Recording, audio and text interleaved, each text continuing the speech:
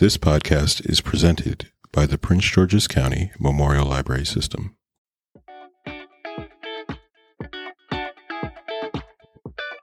Hi, I'm Darlene. I'm Heather. I'm Hannah. And this is our podcast, These Books Made Me. Today, we're going to be talking about Anne of Green Gables by Lucy Maud Montgomery. Friendly warning as always, this podcast contains spoilers. If you don't yet know who gets drunk on what she thinks is raspberry cordial, proceed with caution. We have a special guest this week. Could you introduce yourself? Hi, I'm Erica. So as we mentioned last time, we had way too much to say about Anne of Green Gables for one episode. So we're resuming our discussion. If you haven't listened to part 1, we are now in the depths of despair and irons have entered our souls. We now return to Anne of Green Gables with a short biographical sketch of author Lucy Maud Montgomery.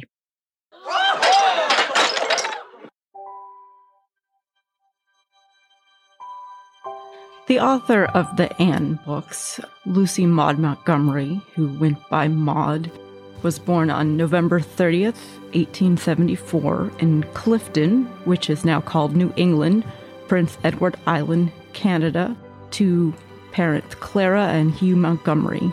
Clara died of tuberculosis before her daughter had reached the age of 2, and Hugh sent her to be raised by her grandparents, Alexander and Lucy Woolner McNeil, while he left and started a new family in Prince Albert. Montgomery's grandparents were strict, and her childhood was not a happy one.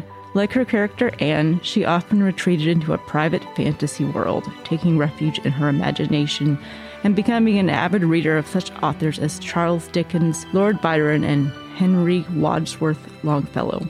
Montgomery resolved early on in life to become a writer, and in young adulthood began submitting and getting short pieces of writing published. Her first work was published when she was an adolescent in a local Charlottetown, Prince Edward Island paper called the Daily Patriot.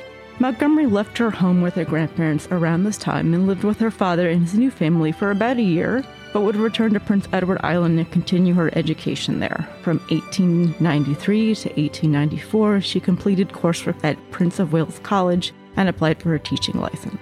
Montgomery had a short teaching career on the island and taught at 3 different schools. She took a hiatus from teaching 1895 to 1896 to study English literature at Dalhousie University in Halifax, Nova Scotia. She would quit teaching and return to Cavendish after her grandfather's death in 1898 to take care of her grandmother. Montgomery would remain with her in Cavendish and care for her until her grandmother's death in 1911. While caring for her, she sent off many pieces of writing to magazines and began to earn a living through her work. In 1908, Montgomery would publish her first and most famous novel, Anne of Green Gables. It was rejected multiple times, and it took several years for her to find a publisher. Montgomery married Ewan MacDonald, a reverend, and moved with him to Leaksdale, Ontario in 1911. They would have 3 sons together, one stillborn. MacDonald and Montgomery moved to Toronto in 1935 and lived there until Montgomery's death on April 24th, 1942. She would be buried in a cemetery on Prince Edward Island. In part 1, we discussed Anne's red hair and its impact on her life. Anne's ideas about beauty play a major role in the book. Now we want to dive a little deeper into the beauty standards of the time and their impact on the novel and on Anne. A red-haired person cannot play the Lily Maid. Your complexion is just as fair as Heart, Ruby. her hair's as red as carrots. 3 years, I'm going to wear my hair up like Alice Bell. What have you done to your hair? Grown so tall and so stylish. She's only 17, and I think she looks ridiculous. Carrot. I'm going to wait until I'm 18. Puff sleeve. Puffed sleeves? Marilla, look at the puffs. If I were very beautiful and had nut brown hair, would you keep me? Carrot. A lot of the perspective that we get about people and beauty is through Anne's eyes. And so the fact that she pinpoints why she thinks other people are pretty, Anne already has like a really bad perception of herself. But, you know, through the text, we find that, I forget how they phrase it, but like plumper bodies are better. And she thinks that women with like brown or black hair are more beautiful. If I were very beautiful and had nut brown hair, would you keep me? Yeah, I think maybe we should describe a little the beauty standards that are we see in the book and also in the research that we did. Like Diana is described as sort of one of the ideals. Like she has raven black hair, and I think she's described as having like rosy cheeks and a pale complexion. And how did they describe her physically? I'm trying to remember. But she's described as not skinny. And I think that was what when we looked into the beauty standards, sort of the ideal at the time, I feel like they were trying to create with a corset an hourglass. The hourglass was sort of the ideal, but a skinny body was, such as Anne's, was not held up as an ideal. Although, as I was looking into this, you kind of go back earlier into the 1800s, and I'm kind of on tentative ground here because I into this super deeply because I was trying to really focus on this time period, the late 1800s, where the book is set. But there was kind of that Victorian consumptive ideal of the very like thin, pale, wasting away romantically. And I kind of wonder in a way if how Anne is described isn't trying to kind of evoke that in a kind of a throwback way a little bit. This is my possibly completely wrong theory. Evoke with how she describes Anne a little bit. Well, it has to come from somewhere, right? Mm-hmm. So, I mean, it could be that. It could be that she was like trying to evoke, I guess, those sort of like beauty standards. Was there a difference between when Anne was written and the time place it took in? Because I thought that there was a little bit, right? Like, wasn't it that Anne takes place in the 1870s? Took place in, I believe, the 1880s, which was, I think, around the time Ella Montgomery was growing up. She wrote Anne of Green Gables in 1905. It was published a few years later in 1908. But she set it back to, I think, her sort of girlhood. Mm-hmm. Although I think they set the series a little later in the early 20th century. But the book is set, like 1880s. Okay. And as a kind of aside, I wonder what the author looked like, because it kind of is like a self-insert a little bit. I mean, and the fact that she's in Prince Edward's Island, and I think she grew up in a really like similar place. Yeah, I guess, and she didn't have the best home life. Granted, Anne is like an orphan, and she did have her grandparents, the author, but just curious now. I mean, if that was something like that was, I don't know, like insecurities that she dealt with. Maybe not the red hair, unless she was redheaded. Yeah. I didn't actually look her up. That's a really good point. I wonder what she looked like. I didn't think I might have seen a picture or two in passing, but I think they were black and white. It almost feels like Anne could have written this book as an adult a little bit, doesn't it? Mm-hmm. Yeah. I mean, it kind of feels that way. And I think that even in your author bio, you kind of talked about how she kind of managed the sort of sad family life that she had through the power of like her own imagination. And then that made her want to be a writer. The imagination is actually something that factors like prevalently in this book, and sort of like the beauties of and the dangers of an overactive imagination. Mm-hmm. It is what gets Anne into a lot of trouble.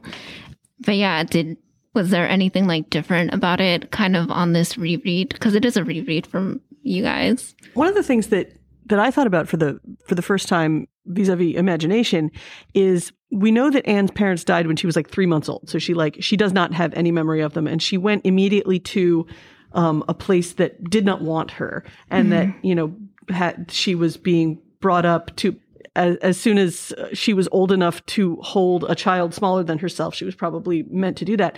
And something that occurred to me was like, the fact that this vivid imagination flourished even under these terrible conditions, it's very nature versus nurture. It must just be this has got to be part of her nature, because she was not nurtured into having an imagination. Right. She had to cultivate it herself in the terms of a life filled with drudgery and loneliness and being maltreated. And it's just like the fact that her outlook is so cheerful and in the midst of these incredibly bleak circumstances is really quite extraordinary. And not really that part is not really commented upon, just that she has this crazy imagination, why? How? That's fascinating to think about for me, because that had not occurred to me until this time. It's like, where did this imagination come from? It's really something. Yeah, I took it as like a coping mechanism. At least that's how I read it, because it almost felt like anytime something bad happened to her, she would like reinterpret it in a way that it was something a little more positive. I do think Erica's point is valid, though, because I think about as a child the things that build your imagination. It's people telling you stories. It's people interacting with you. It's seeing and experiencing different things that make you. Anne had none of that. So like, yes, it's a coping mechanism, but there is the like, how did she even develop this with all of the neglect she had? I mean, I guess she did get some schooling early from the first placement. So she had some little exposure to reading and books, I suppose, and some other people. But yeah, there was nothing to nurture that at all. And for it to be as rich as it is for her. Now, I guess we could also say, like, is it a good coping mechanism to develop window friends, in the glass, like to sort of pour yourself into these imagined friends to the degree that they really feel real? You can't handle the truth. Because when Marilla tells her, like, you need to forget about Katie Morris, your window friend, and the Echo friend, Anne's like, well, I can't, that would hurt them for me to give them up completely. And then we don't really hear about them again because she doesn't need them anymore. But there is that question of like, man, does she really think her reflection is real? There's something there where it's like, well, maybe that's not the most healthy coping mechanism. Like she's almost sort of dissociated, which I didn't on reread for me too. I didn't quite remember that part is, wait, how did this happen? And was that a good thing that happened? But yes, I mean, I think certainly the other piece of it with just sort of her runaway imagination leading into mishaps and stuff. I thought more about like how many books I loved after this book that really used that same device. Emily's runaway imagination being one that came to mind. I think that's Beverly Cleary, right? I think so. But that was one where it's like, well, clearly that, she must have read this as a girl. And I think we've seen that with some of the other books where it's like, oh, this other book we talked about or this other book that we read that must have really taken some inspiration from this setup. And, I mean, it certainly makes its way into other books too, like the whole idea of Peter Pan or Alice in Wonderland. I think there's strong elements of falling into your imagination or engaging with a part of yourself via imagination really strongly. Someone must have read her a book of poetry at some point. Yeah, she often talked about her like extreme love of poetry and how like musical things sounded or just like the wording or the phrasing of something. There she weaves by night and day a magic web with colors gay. Which is really interesting because if she didn't have like formal education for her to like still pick up on that, like she would always say like, oh, I just love how that phrase sounds. And then she would just take it for her own. Towards the beginning, she says like, my life is a perfect graveyard of buried hope. Depths of despair. And she was like, I read that somewhere and it just sounded so apt, so beautiful. And so I just use it now. Speaking of sort of like an overactive imagination, though, I think that it was really interesting that she then ends up being with like Marilla and Matthew.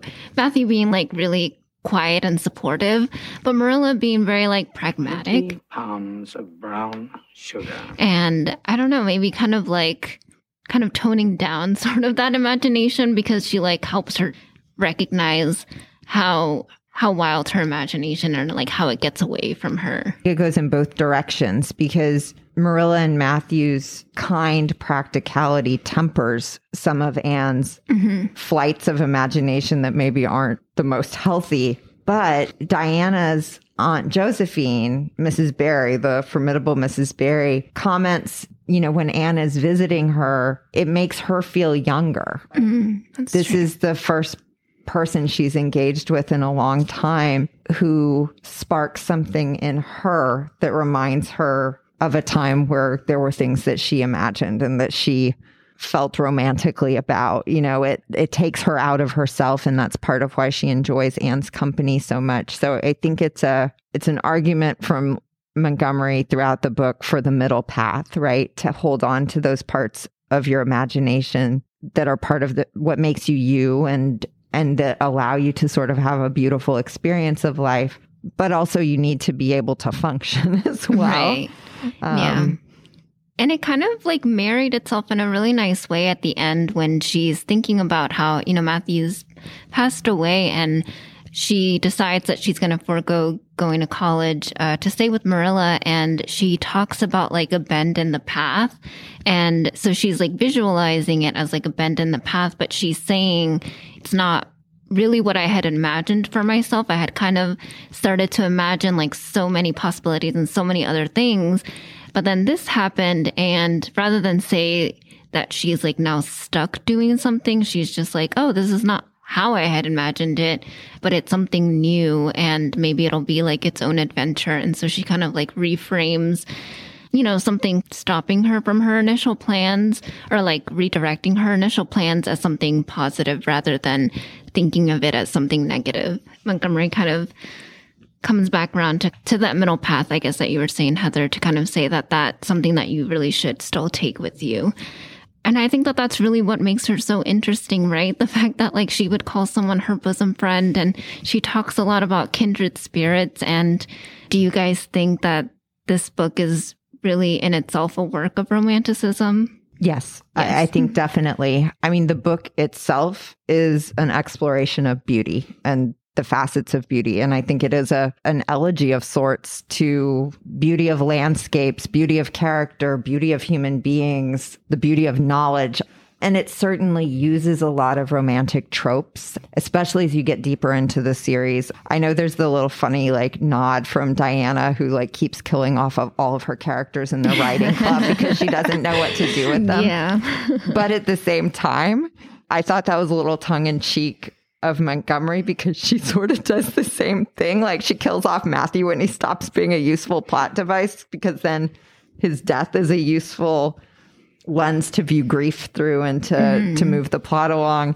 In future books, again, spoilers, Gilbert gets typhoid after Anne has had all of these, it would be so romantic to like lose your hair in a fever instead of dyeing it green, and like these ideas of romanticism that there's like real beauty and tragedy keeps coming through. But I mean, I think it is about, really captures the romantic notion of the breadth of human experience being deeply felt as something you should aspire to, right? Like that is sort of the aspirational quality of the book, is engage with that part of yourself that is melancholy when you're feeling sad, that is awestruck when you see the beautiful trees, to really acknowledge those pieces of yourself as something worth doing and important. And Anne is the protagonist for a reason. So I think Montgomery chose her as a model to promote her own ideas of romanticism. And that was a choice, right? I don't think it's an accident that Anne is the person we're supposed to fall in love with in these books and view as sort of a model for how to experience the world. Mm-hmm. And it kind of reminded me of the idea in social media to like romanticize your life. And I was like, if there's any character that should be the ambassador of romanticizing your life, it is Anne Shirley. Yes. Yeah, I definitely agree that it's a capital R romantic work, flashing back to my college English literature class where we defined the elements of romantic literature, and I'm blanking on most of it, but there's that sense of sort of transcendent beauty in nature that, definitely we see in this. But I think also what Montgomery does here that kind of makes it fun is she contrasts that sort of those romantic elements with the mundane, and we kind of get humor out of that. Like what happens when you take it too far. Yes, you're the Lady of Shalott, but your boat springs a leak. Yeah. And you sink in the creek. And which is not particularly romantic, except then Gilbert shows up in his dinghy. Anne Shirley, what in the heck are you doing? Fishing for lake trout. It rescues you, which is completely romantic. So it's, the inversion is funny. It's romantic. It's not romantic. Oh, it's romantic again. I forgot who fell out of a boat. And then she was like, I forget. Someone was like, "Oh, I hope they don't drown." Is it Jean? Yeah. And then she's like, "Oh, I wish I had done that." And then, that would be so romantic. Yeah. I was like, to drown. Well, I think it's really funny that you bring up the romanticize your life and social media. I mean, that would be the perfect assignment for this book as a modern, required read for kids is make Anne's social media. Yes. What would Anne's Instagram look like? What would Anne's TikTok be? It would be amazing. Yeah, it was so much drama. Somebody didn't. Yeah, one of my notes while reading this book is you can always count on Anne to add in her 2 cents. Absolutely. So, of course, she would definitely have social media and she would always be commenting on something. But yeah, I feel like she would also be just very aesthetic because she looks for those things. It just comes naturally to her. She'll be in a place and she'll just be like, this is beautiful. And then we'll describe it in the most poetic language. Yes, she would lean hard into a cottagecore lifestyle or something. But yeah, I mean, everything about Anne, it fits with a Keats or a Shelley or it's very much the language is that kind of language that she uses. Well, I mean, and Tennyson, he comes up in the book. That is the Lady of the Shalott that they're trying to replicate. And yeah, she clearly just draws so heavily from the Romantics, capital R, as inspiration for what she's doing. It's very charming. And I think, I think that again, the book itself is a romantic work. And I get the sense that Montgomery would very much argue for that as a world philosophy. I think she would be very in keeping with sort of a Rousseauian outlook on how to live your life. I think it works very well in that sense. And it's nice because we read a lot of children's books that are very melodramatic and they can tip hard into being too saccharine. And I don't feel like this book does that. I legit cried when Matthew went and bought the dress material. It was he just was trying so hard. It was so earnest and it works really well. I legit cry when he dies every time. Yes, I guess maybe those things are a little bit overwrought, but for me, they don't tip over that edge to where it feels false in any way. I don't know if it worked for you guys, but yeah, I think Matthew's kind of the archetype of the really sweet, awkward, shy person. I think we all know a Matthew. And, it doesn't feel saccharine, the fact that he loves Anne and he doesn't really understand fashion and he doesn't want to talk to the person at the store about a dress, but he's trying so hard because he knows that it will make her smile. And I don't think that it's silly at all to find those, very moving and, him trying to do something kind for Anne and then, his death at the end. It's very sad. I know, and it's foreshadowed too. Sorry. No, go ahead. No, I was just going to say it's foreshadowed too. So when it was coming, it was already trying to tell you that he had heart problems. And I was no. Because again, I've never read it and I've never watched an adaptation of it. So I didn't know for sure that his death was coming. But once it was starting to be foreshadowed, I was no, I'm going to be in for some pain. Yeah, it's reading it now, on whatever iteration I'm on, it gets to, when Marilla's losing her eyesight and Matthew's getting up there and he's having trouble doing all the farm work. And Anne's boy, I really wish I'd been that boy that you asked for. And he's I'd rather have you than 100 boys. And it wasn't a boy that won the Avery Scholarship. That's because I know what's coming. That's when I start to get, it might start to come apart a little bit. And then, of course, it gets to the portion of the book that I think Stephen King paid particular attention to because Stephen King loves to do and it would be the last time she would ever feel joy or happiness.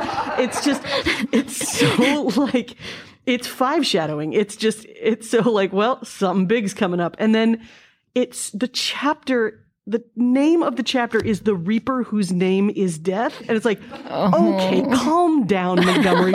We get it, and Rachel checks his pulse or something and she looks at Matthew's face and there beheld the seal of the great presence. Yeah. And I'm like, all right, come on, everybody. Yeah. And that tips the scales for me a little bit. It's the saddest part of the book. And it's just those two details for me are something that pulls me out of it, which actually kind of helps because I don't want to think about this lovely man dying. But I'm sorry, I shouldn't find it funny, but I do. I found it sad, but I was also mad. I was mad when the bank thing started coming up, and then that ended up being what caused him shock.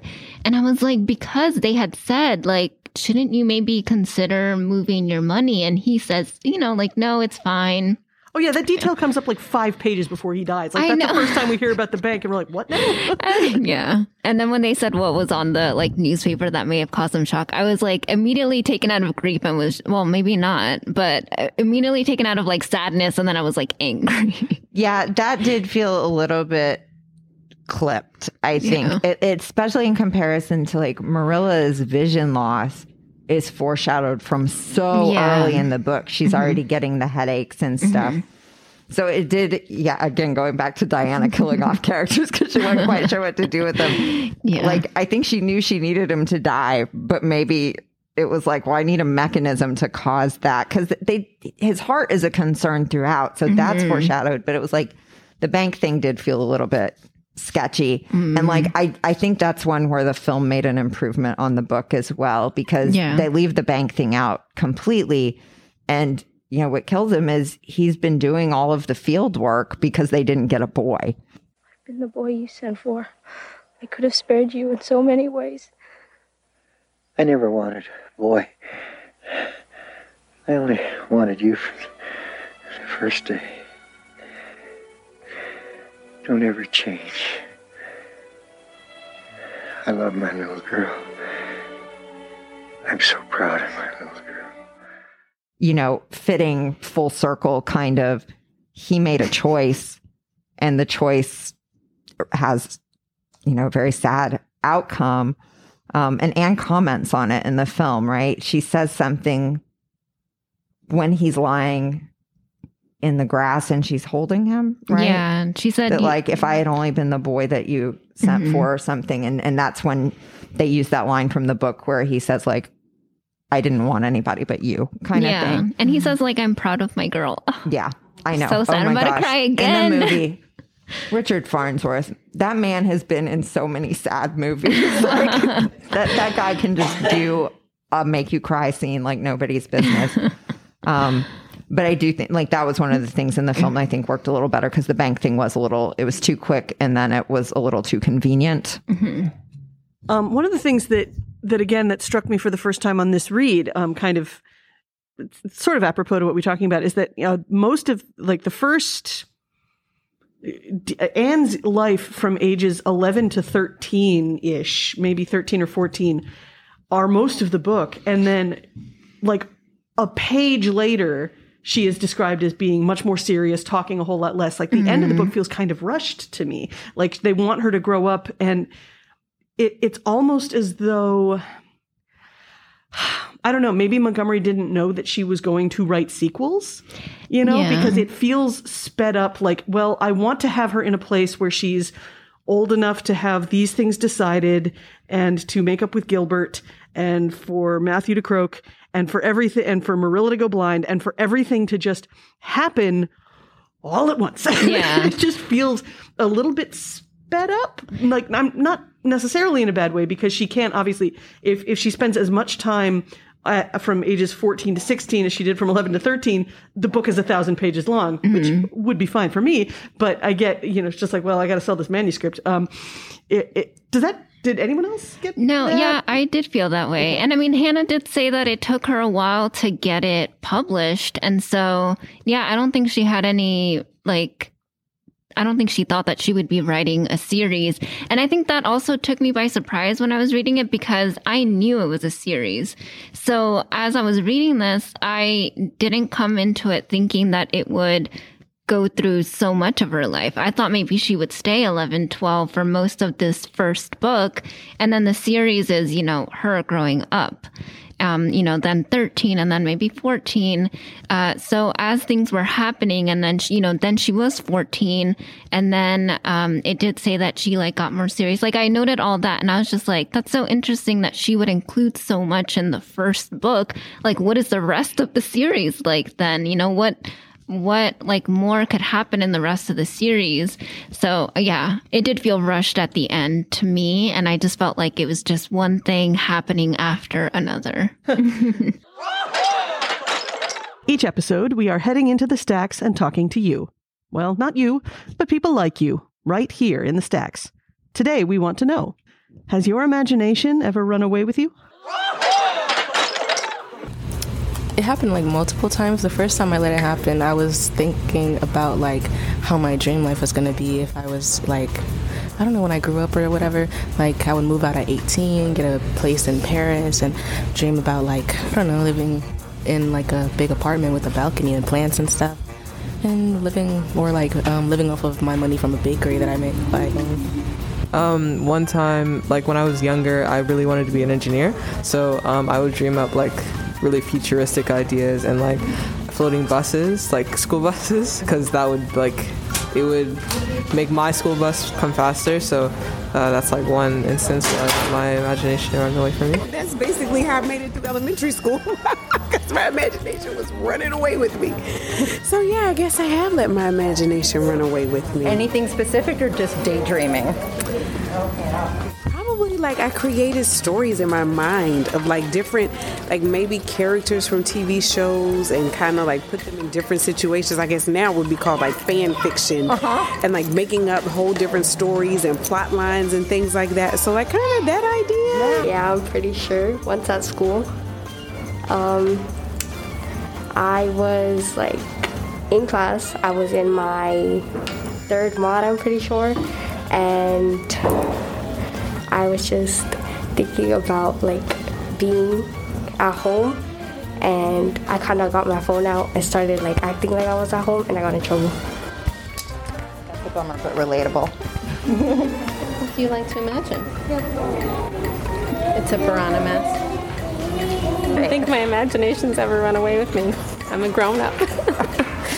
That's why we come and read. I did get in trouble before, but it wasn't in real trouble because I was daydreaming about something bad happening, and I made it seem too real, and I started crying because something happened to my family, and then I didn't get in trouble, but I just got asked too many questions. Well, I was daydreaming one time about my sister while we was outside, and I was scared she was going to get kidnapped, so I kept her beside me all the time because I thought it was a sign or something, because I let my imagination get too close.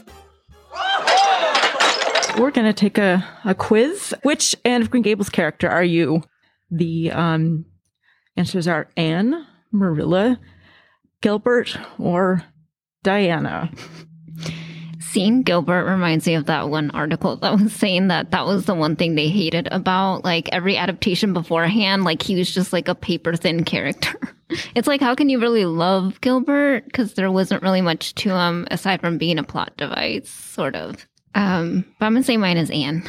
Yeah, me too. It's the easy answer, but I'm going to go with Marilla. Out of these four, probably Marilla. I will also go with Marilla, though I was tempted by Gilbert, but I think that's more due to the later books and also Jonathan Crombie's depiction in the series with Megan Follows. Oh, and my heart. Shirley, what in the heck are you doing? When he passed away relatively recently, I cried. He was Gilbert for me, and he portrayed that character so beautifully, but I'll go with Marilla for this. Okay. All right, question number 2. Which form of the Anne of Green Gables remakes do you like the most? The musicals, the original book is the best, the TV shows, or the movies? It's interesting because it's what TV shows and which movies? It's not clearly defined. I think, because it's the movies were sort of released as a miniseries, so you could argue that there are movies or which TV one series. Is it? Because mine is definitely the 80s version Same. But I don't know if that's counted as a TV show. I'm going to call it a movie and assume that that's what they're counting it as. Yeah, me too. Unsurprisingly, I am going with the book.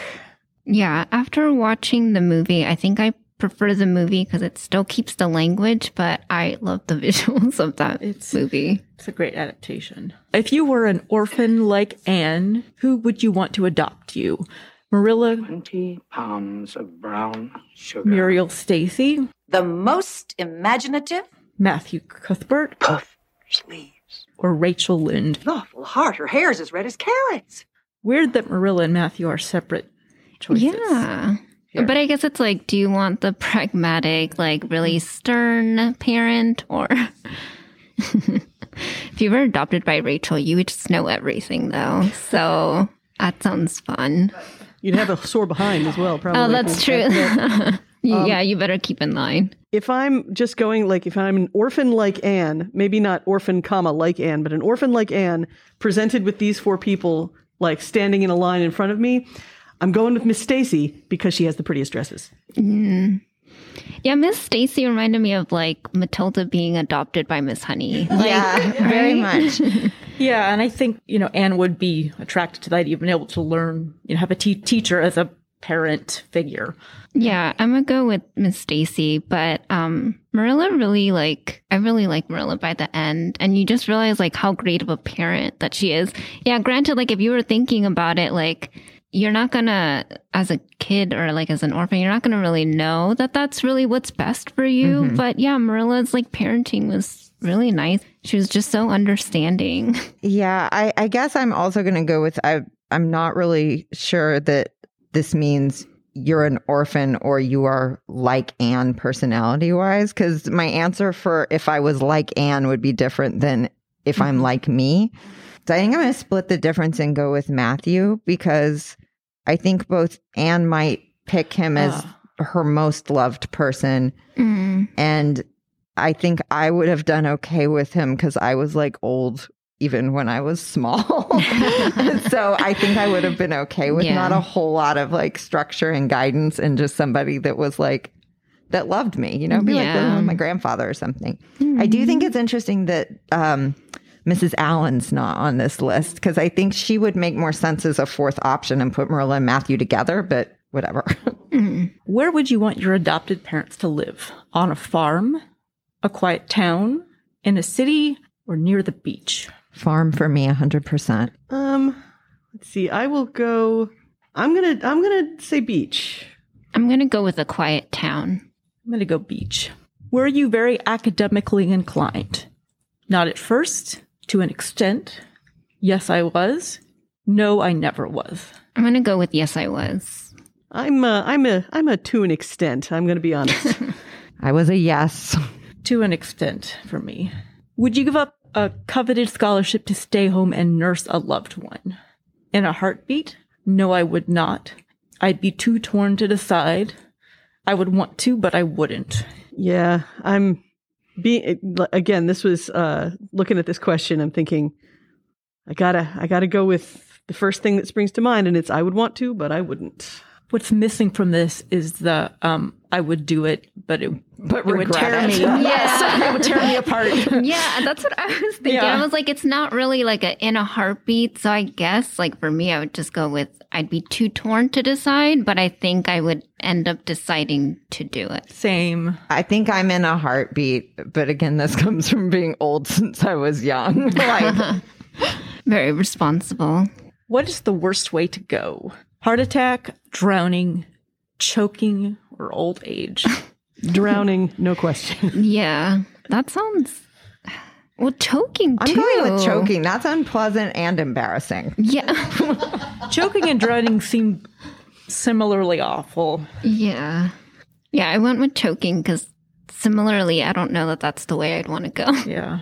How creative would you say you are? Insanely creative? Not creative at all? Quite creative? A little creative? I think I'm going to go with I'm torn between a little and quite. The thing is I am not crafty at all, which maybe I shouldn't conflate with creative, but I do. I'll say a little. I'm going with quite. I'm going with quite too. I've got I got things going on, creative things.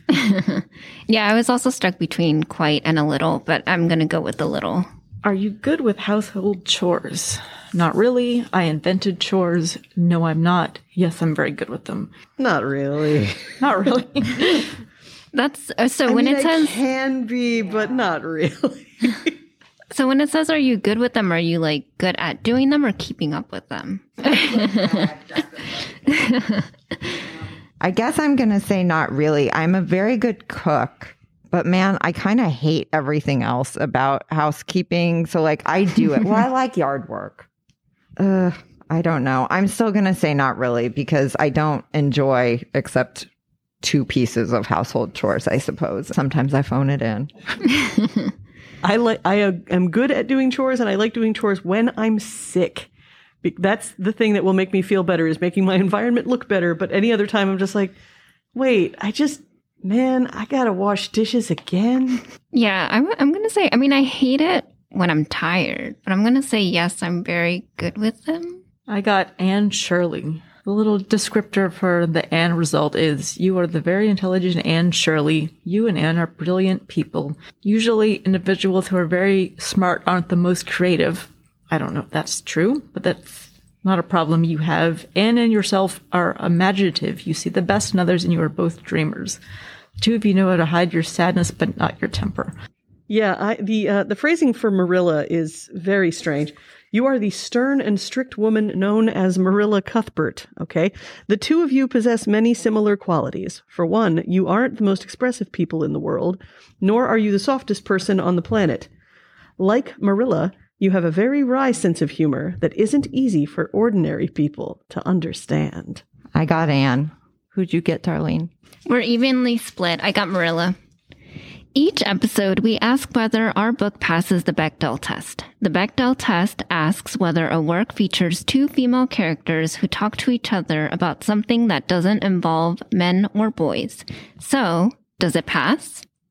Oh, so much. Yeah, I mean, there's so yes. much talk about housekeeping and imagination and the Lady of Shalott and there's so much there. Yeah. And even just their goals for the future. And it doesn't seem like romance is really at the top of her mind. Like she really wants to be a teacher. Far away. Yeah. I think she wants her tall, dark, handsome, romantic partner, but down here. She's not into that right now.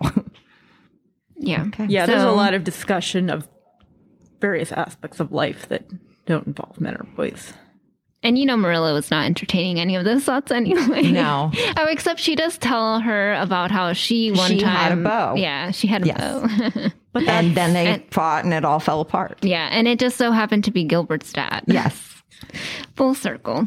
But that feels unusual that Marilla is sharing that. Yeah. It does, yes. How many years did it take her to divulge that to Anne? Yeah. And it felt and it was because it was a life lesson, because she knows that Anne is still harboring ill feelings towards Gilbert for something that he did, in his youth. And all grudges. Exactly. And so she's just maybe you want to cool it off because, I regret not doing that because I was also very headstrong. Well, that's it for this episode of These Books Made Me. Join us next time when we'll discuss a book where someone sees their coach in their underwear.